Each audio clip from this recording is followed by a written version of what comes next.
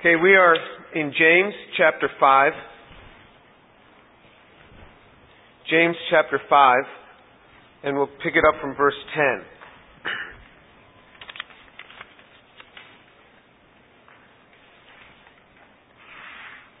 James 5, verse 10. As an example, brethren, of suffering and patience, take the prophets who spoke in the name of the Lord. We count those blessed who endured. You have heard of the endurance of Job and have seen the outcome of the Lord's dealing, that the Lord is full of compassion and is merciful. So in verse 10 and 11, he's exhorting us to patience. He's calling us to patience, and he gives us the example of prophets, of what they endured and what they put up with, and the time periods in which they worked. If you turn back just a few pages before James, you'll hit Hebrews, in Hebrews chapter 11. In Hebrews chapter 11, verse 6, it says, this is the classic scripture text on faith. Hebrews chapter 11, verse 6 says, and without faith it is impossible to please Him. For he who comes to God must believe that He is, and that He is the rewarder of those who seek Him. Without faith, we cannot please God. Without faith, we cannot please Him. And it says that whoever comes to God must believe that He is, but that is insufficient in itself. To just believe in God is insufficient. He says in order to please God, we have to believe in Him, but we also have to believe that He is the rewarder of those who seek Him. So there is a reward if we seek God. And the reward is rarely immediate. There is a reward if we seek God. And as you read through this chapter, the whole chapter is on men and women of faith. As it goes through and it lists these people of faith.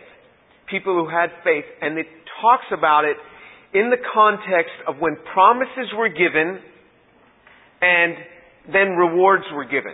And there was often a huge disparity between the time it's given and the time the reward is received.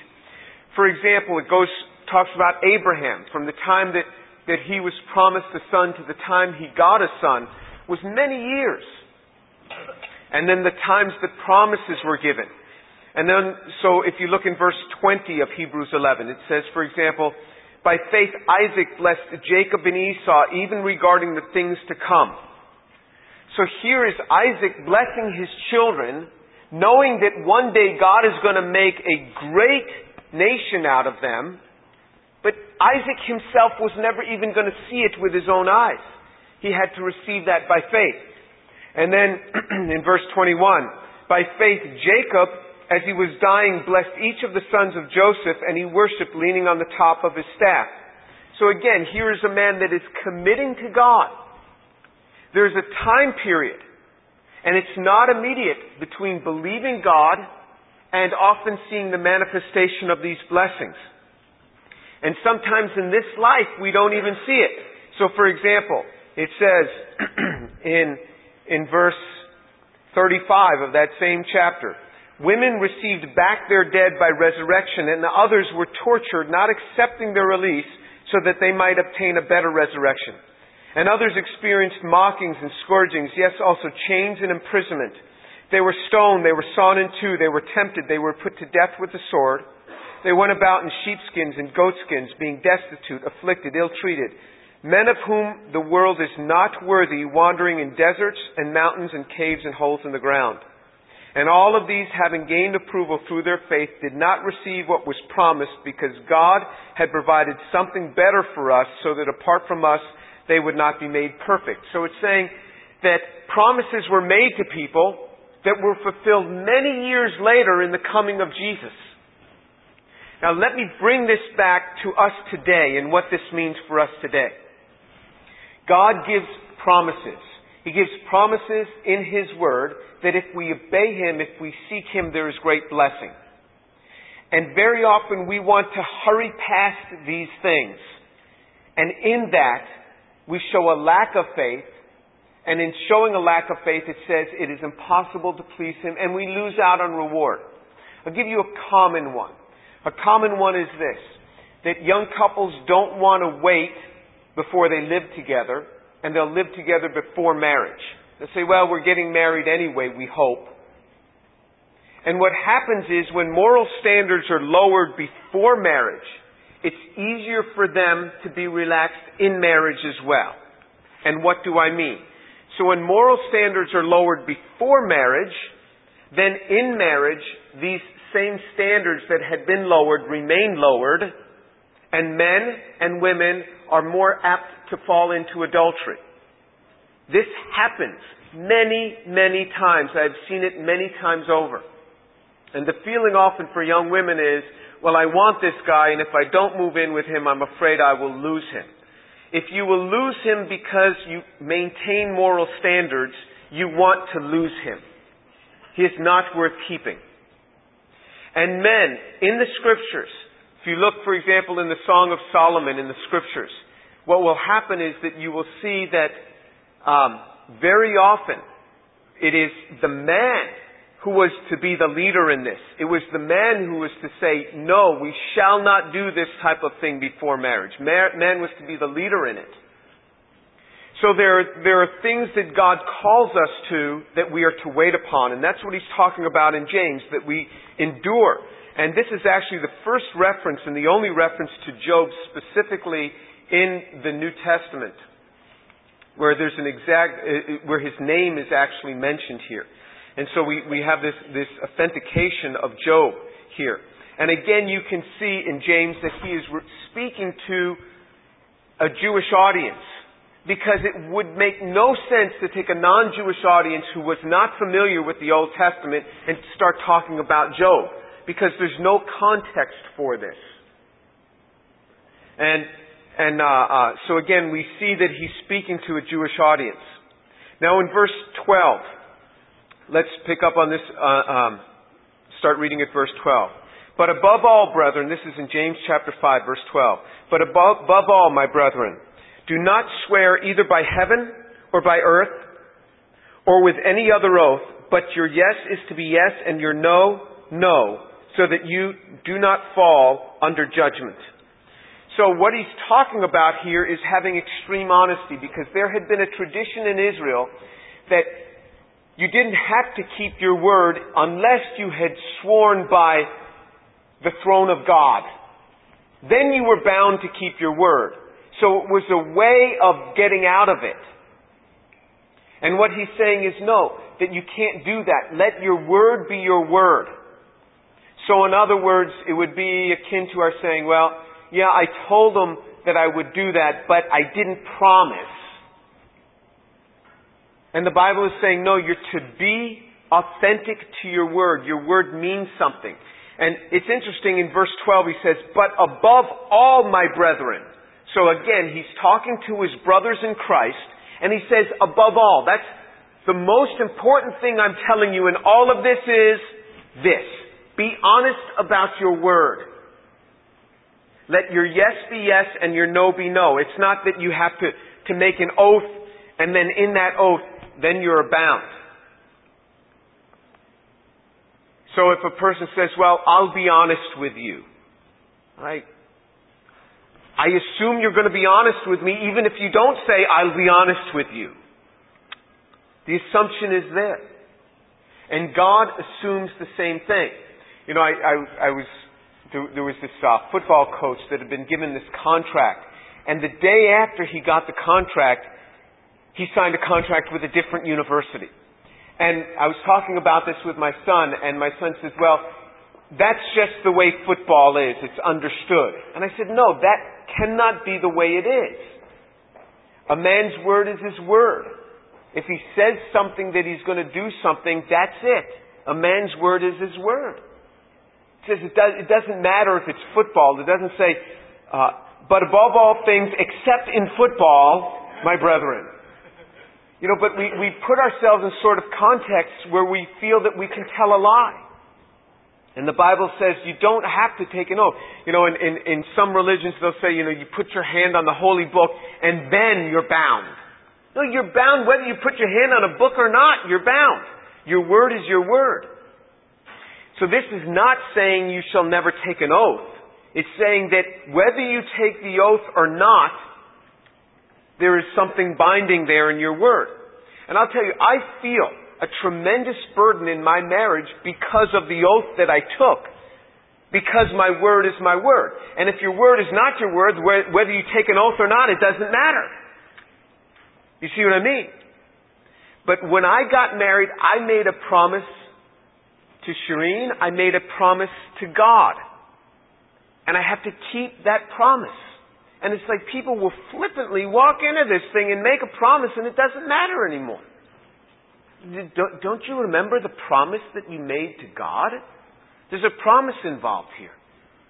So our word should be our word. And what the Bible is calling us to, above all things in this whole book, James says the most important thing is this: keep your word.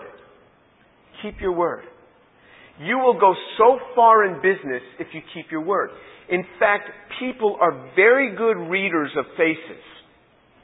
They can tell when somebody's lying very often, and what we do is we try to push that thought back down, hoping that this person is being honest with us. But if you live in honesty and integrity, when you go to speak places, people will know this is an honest person. And they're drawn to you because of your honesty. This is an important quality, and James says this is the most important thing. Now let's read on in verse 13, James chapter 5, verse 13. Is anyone among you suffering? Then he must pray. Is anyone cheerful? He is to sing praises. Is anyone among you sick? Then he must call for the elders of the church, and they are to pray over him, anointing him with oil in the name of the Lord. And the prayer offered in faith will restore the one who is sick, and the Lord will raise him up. And if he has committed sins, they will be forgiven him. Therefore, confess your sins to one another and pray for one another so that you may be healed. The effective prayer of a righteous man can accomplish much. Okay, so in verse 13 it says, is anyone among you suffering? He must pray. Again, this is an imperative. It is not a suggestion. It is a commandment. If we are suffering, the Bible says we must pray. Prayer is the thing that we should do when we suffer. Now, there may be other things that we do, but we start this with prayer. The Bible commands us to pray when we suffer. It says, is anyone cheerful? He is to sing praises. So in other words, if we're happy in the Lord, the Bible says, give praise to God. This is what we are commanded to do. Then he talks about sickness. He says in verse 14, is anyone among you sick? So let me go over a few reasons why sickness occurs in life. Reason number one, human frailty. Humans just get old and they eventually die. This just happens.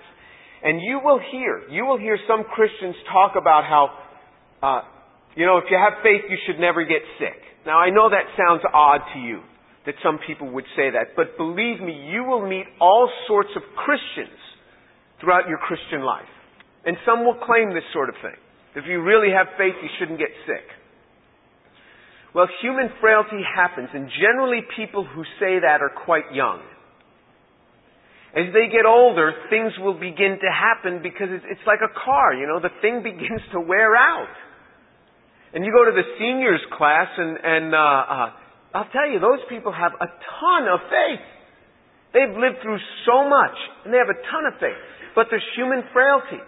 And so people get sick just because of human frailty. Things get old. Another reason that there's sickness, we live in a fallen world. Sin has come into the world. Death came to Adam and to the entire race. I have had people even sit with me and tell me that they would never die physically. Now, I believe the words of Jesus when he says, he who lives and believes in me shall live even if he dies. And he who lives and believes in me shall never die. Do you believe this? Because he's talking about our life eternal with him. But this guy really looked at me. I said, you're never going to die physically. He said, nope. I mean, the guy is a kook. Really. That's what he is. And you'll meet folks like that in your Christian lives. I just warn you about them. And just remember what I told you and just smile and Walk away. But we live in a fallen world. And because of that, how else do you explain a child who's born autistic? How do you explain that? Or things happen in life. I mean, sometimes you step out off the curb at the wrong time. I mean, things happen. We live in a fallen world. And sicknesses come. Sicknesses do come. Because human frailty, and we live in a fallen world. But there are other specific reasons as well that the Scriptures outline. One reason is that the sickness is unto death. In other words, God is saying, his time is up. Her time is up. The sickness is unto death. The Scriptures use that word. If you turn back to John chapter 11. John chapter 11. Jesus used that very terminology.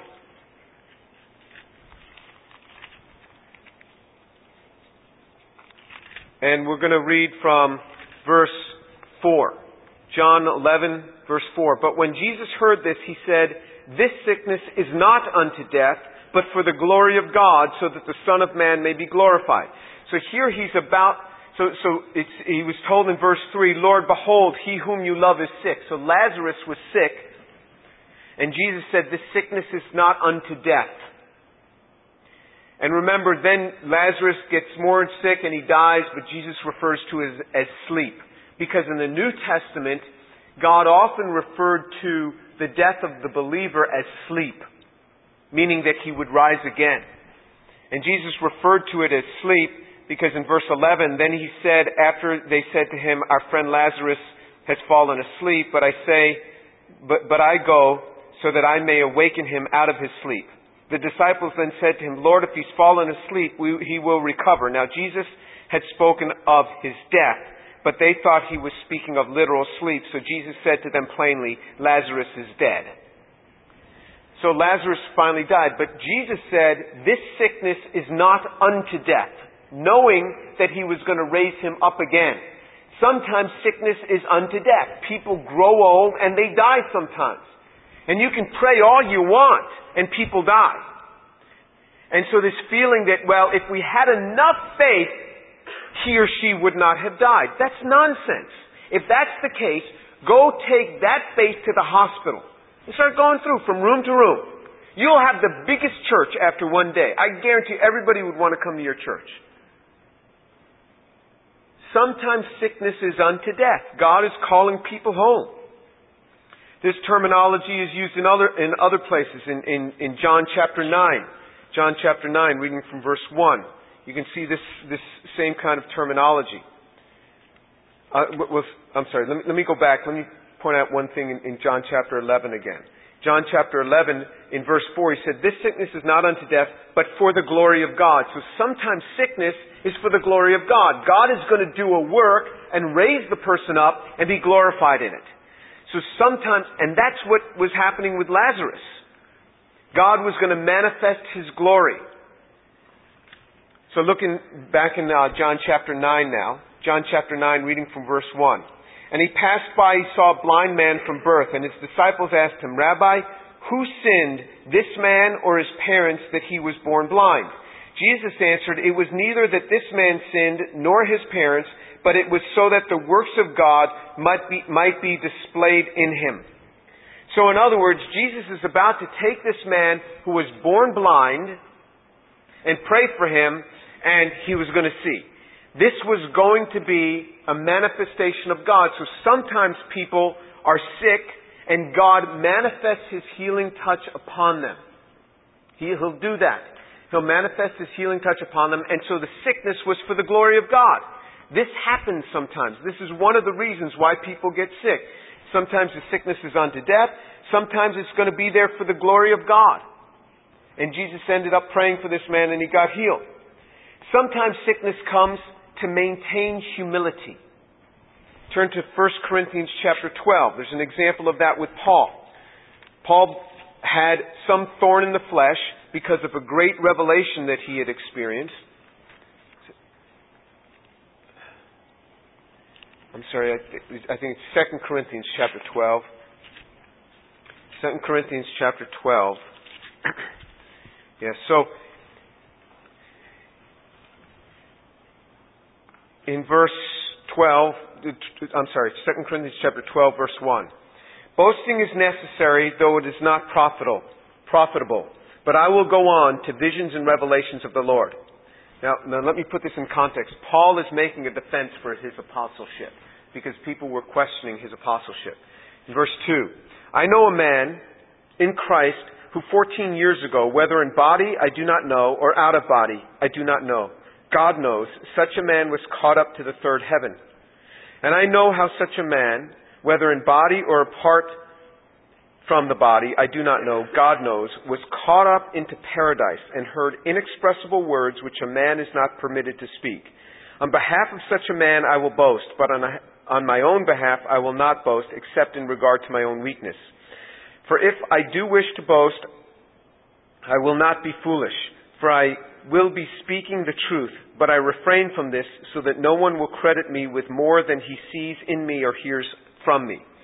So what happened was Paul was taken up into this third heaven, into paradise, and Paul himself said Jesus Christ himself taught Paul. The resurrected Lord taught Paul these things. Paul didn't learn these things. Paul has said he didn't learn these things from other men. He learned it from Jesus Christ himself. Now in verse 7, because of the surpassing greatness of the revelation, for this reason, to keep me from exalting myself, there was given me a thorn in the flesh, a messenger of Satan to torment me, to keep me from exalting myself. Concerning this, I implored the Lord 3 times that it might leave me. And he said to me, my grace is sufficient for you, for power is perfected in weakness. Most gladly, therefore, I would rather boast about my weakness, so that the power of Christ may dwell in me. Therefore, I am well content with weaknesses, with insults, with distresses, with persecutions, with difficulties, for Christ's sake. For when I am weak, then I am strong. So Paul says, something was given to me, a thorn in my flesh. The flesh speaks of the earthly body. Something was given to him to keep him from exalting himself. He said, God, 3 times he asked God to free him from this, and God said no. God said, my grace is sufficient for you. You can live with this. But it was something that was there to keep Paul from exalting himself. And I'll tell you, there are things that can happen in our lives that can make us full of ourselves. And God allows certain things to come in that humble us. You know, a lot of times it's small things where we just really put our foot in our mouths and we make ourselves look really rather silly. And then God reminds us of our humanity. We go, we back off from judging people as much. But in Paul's case, he got sick and he had this thorn in the flesh. And some people have speculated that it was his eyes, that he couldn't see well, and that's because he says, don't you see how large writing I'm using for you, or the lettering? We don't really know what the thorn was, but he had a thorn. But that is another reason for sickness. Now finally, getting back to the reason for sickness, in this particular verse in James, it has to do with a sickness as a result of sin. And there are several scriptures on this, but let's just turn to 1 Corinthians chapter 11, which I talk about a lot when we take the Lord's Supper. 1 Corinthians chapter 11, verse 27. This is in the context of taking the Lord's Supper. Therefore, whoever eats the bread and drinks the cup of the Lord in an unworthy manner shall be guilty of the body and the blood of the Lord. But a man must examine himself, and in so doing he is to eat of the bread and drink of the cup. For he who eats and drinks judgment to himself if he does not judge the body rightly. For this reason, many among you are weak and sick, and a number sleep. But if we judge ourselves rightly, we would not be judged. But when we are judged, we are disciplined by the Lord so that we will not be condemned along with the world. So then, my brethren, when you come together to eat, wait for one another. So, what he's saying is that when we take the Lord's Supper, we are to examine ourselves. And so, let him eat of the bread and drink of the cup. Many people will refrain from taking the Lord's Supper. Now, unbelievers should refrain from taking the Lord's Supper because they don't know the Lord. But believers should not refrain They should take the Lord's Supper because it says, let him examine himself and so let him eat of the bread and drink of the cup. Just to say, well, I don't think I'm ready for this. Or I don't think I'm in a right state of mind. That's not an excuse. The Bible says, get in a right state of mind. That's exactly what it's for, so that you don't have to carry this burden through the week or through the months or through the years until you feel in a right state of mind. The Bible says, deal with it. How do you deal with it? Examine yourself. Say, Lord, is there any sin in me that I've not confessed to you that I need to deal with? And the Lord is very good at reminding us. You don't have to go very far. You don't have to, dig very deep. The Holy Spirit will point out, and then you just say, Lord, forgive me for that. Forgive me. And you're ready. And if it involves another person, say, Lord, I commit to deal with this. And then so commit to deal with it. So that the next week you can say, Lord, I dealt with what I had to deal with this day. This is what He's calling us to. He says, because people take of the Lord's Supper without dealing with these things, some are weak, some are sick, and a number sleep. Remember, the term sleep is death for the believer. So we can bring weakness, spiritually weak, so that you're very timid. Because what does sin do? Sin makes us timid in a spiritual sense. Here was Adam naming all the animals boldly. Then he commits a sin, and he has to cover himself with a bunch of leaves. And he's hiding from the Lord. Sin makes us timid.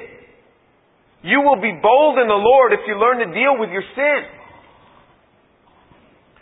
And so he says, for this reason, many are weak and sick. You can bring sickness on yourself because of sin. David talked about this. He says, my bones ached within me while I held this within. And because of this, a number sleep. You can even bring death on yourself because of sin. So here's an example of it. So you deal with it. So just by saying, well, I'm not going to partake, imagine what the penalty for that would be. Okay, so let's turn back over to James. James chapter 5. So we have all these different reasons that sickness can come. From human frailty, from a fallen world, from a sickness being unto death. God is calling us home. For a sickness to the glory of God. Sickness for maintaining humility. Or sickness as a result of sin. And that's what this particular thing is dealing with. Is anyone among you sick? Then he must call for the elders of the church, and they are to pray over him, anointing him with oil in the name of the Lord. So what are we supposed to do? We're sick. We call for the elders of the church. So it doesn't say, bring them to the local healer. They're having a healing ministry. That's okay. You can do that too. But the specific command is that we call for the elders of the church. Everything gets back to the local church. This is why it's important to understand the importance of the local church. You want to be, you say, well, I get my feeding off of, MP3s and CDs and off of TV. That's not your local church. You can get plenty of feeding off of that, but we're to have a local church, or who's the elders you call on? You call John Piper from your MP3 player to come and pray for you? No, you have a local church. The elders, because there was always a plurality of elders, and you call for them. And the sense is that if they can come over your house, they're even supposed to come. When we've had sicknesses in our families, we've called the elders of the church. When my child was sick and in a hospital, we called the elders of the church, and they came. When my son was 18 and he had a sickness, I said, it's up to you, man. You want to walk in the Word of God or not? Here's what it says to do. And he called the elders of the church, and he went and they anointed him with oil and they prayed over him. And it was the same for one of my daughters. She was sick at some point. I said, you're a big girl now. You go to a church there, you learn to do what the Bible tells you to do. Call the elders of the church. And in both cases, they were healed. It says, is anyone among you sick? Then he must call for the elders of the church, and they are to pray over him, anointing him with oil in the name of the Lord. And so the elders are commanded to anoint him with oil and to pray over him. And the prayer offered in faith will restore the one who is sick, and the Lord will raise him up, and if he has committed sins, they will be forgiven him. Therefore confess your sins one to another and pray for one another. There is an absolute guarantee of healing in this particular case when it is sin that has caused the sickness, when the elders anoint with oil and pray over the individual, and the individual then remembers some sin and confesses it to the elders, in that particular case, healing is absolutely guaranteed. There is nothing in here that says, well, and if they're not, then something else. But this does not guarantee healing in the case where it happens to be because of human frailty or a fallen world or sickness unto death or sickness for the glory of God or sickness for maintaining humility. God may heal. He might in those cases. But the absolute guarantee comes in the context of there being sin that has brought about this healing. Do you see what I mean? Because if you take this, that if the elders of the church pray, you will therefore then be absolutely healed. You will be terribly saddened in life.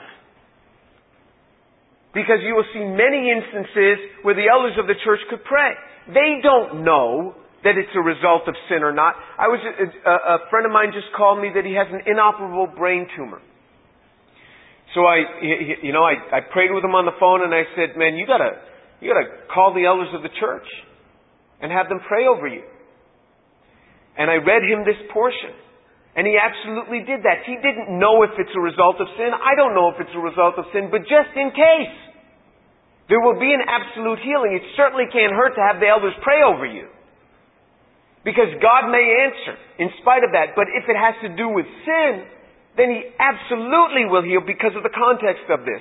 Because it says, and the prayer offered in faith will restore the one who is sick. Will restore. It doesn't say maybe. And so he came with his wife and his family, and the elders of the church were there, and they anointed him with oil, and they prayed. And then I reminded him, I said, you need to search your heart. This is kind of all the elders were afraid to say this thing. They read, on their own, they opened this portion and they read it. And they said, anoint him with oil in the name of the Lord. And they read up to verse 14 and stopped. Then when they got done praying, I said, give me your Bible. I want to read you the rest of the verse. And the prayer offered in faith will restore the one who is sick, and the Lord will raise him up. And if he has committed sins, they will be forgiven. Therefore, confess your sins one to another. And I reminded my friend, is there anything there that you need to confess to God? Now that's, it looks kind of hard because I'm presupposing that there's sin. No, I'm not presupposing, just in case. You see what I mean? It would have been wrong of me to truncate the Word of God. Even though it was unpleasant. Sometimes the easier thing is not to speak up. And then afterward, the elders came up to me and said, thank you for sharing that. They wanted to say the same thing, but with his wife there, with his kids there, how can you tell the guy, if there's sin? I don't know, maybe there is sin. We all sin. Maybe there's something to deal with. In that case alone, there's absolute healing. If it was a result of sin, and he has confessed that. But I told him he's not going to have to dig far. If it is a result of sin, I don't know, maybe he was living in adultery. I don't know. I don't think he was. But I told him, I said, as you analyze this, you call these elders if something comes up. And then his wife told me, he says, oh no, we have dealt with some things. Since this came up with my husband, we had a family member that we had not forgiven, and we went back and forgave that person. Now, whether that sin was the cause of this in the man, I don't know. But if it was the cause of this, then he's healed. You see what I'm saying? But we have to take the Word of God in its context. But to say that absolutely if elders anoint a person with oil, and that person confesses all the sins they can remember, that they will absolutely be healed, you'll be saddened in life because you'll see a lot of people around you not get better. We have to take the Word of God in its context. And some people say, oh, I lack faith. No, I'm just trying to be true to what the Word of God says. In the context of sin being the problem that has caused this sickness, then there's an absolute guarantee of healing.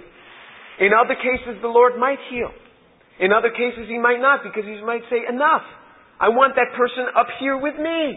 You've had them long enough. You have to learn how to share. If there's time to be with me. Sometimes He calls people home. Sometimes, the person's 104. And you want them to live on. But God's calling them home. Because their sickness now is unto death. Sometimes these things happen. There are different reasons for sickness. This has a particular context and a particular place. Let's pray.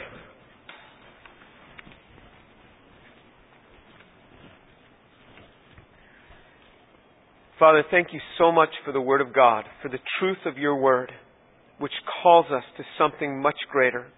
Father, I thank you for the Word of God, which is true, which calls us to be honest with our words, to let our yes be yes and our no be no, to be honest with what we say, to be patient in realizing that there is a reward in seeking you. And this reward may not even come in this life. Nonetheless, you call us to faith and to patience. And Father, help us to understand your word in relation to sickness, your word in relation to why these things come. Father, I pray for your grace to be upon us, to understand your word and to walk in it. And Father, I give this to you and I give these young people to you. And Father, please build them up in the truth of your word. In the name of Jesus. Amen.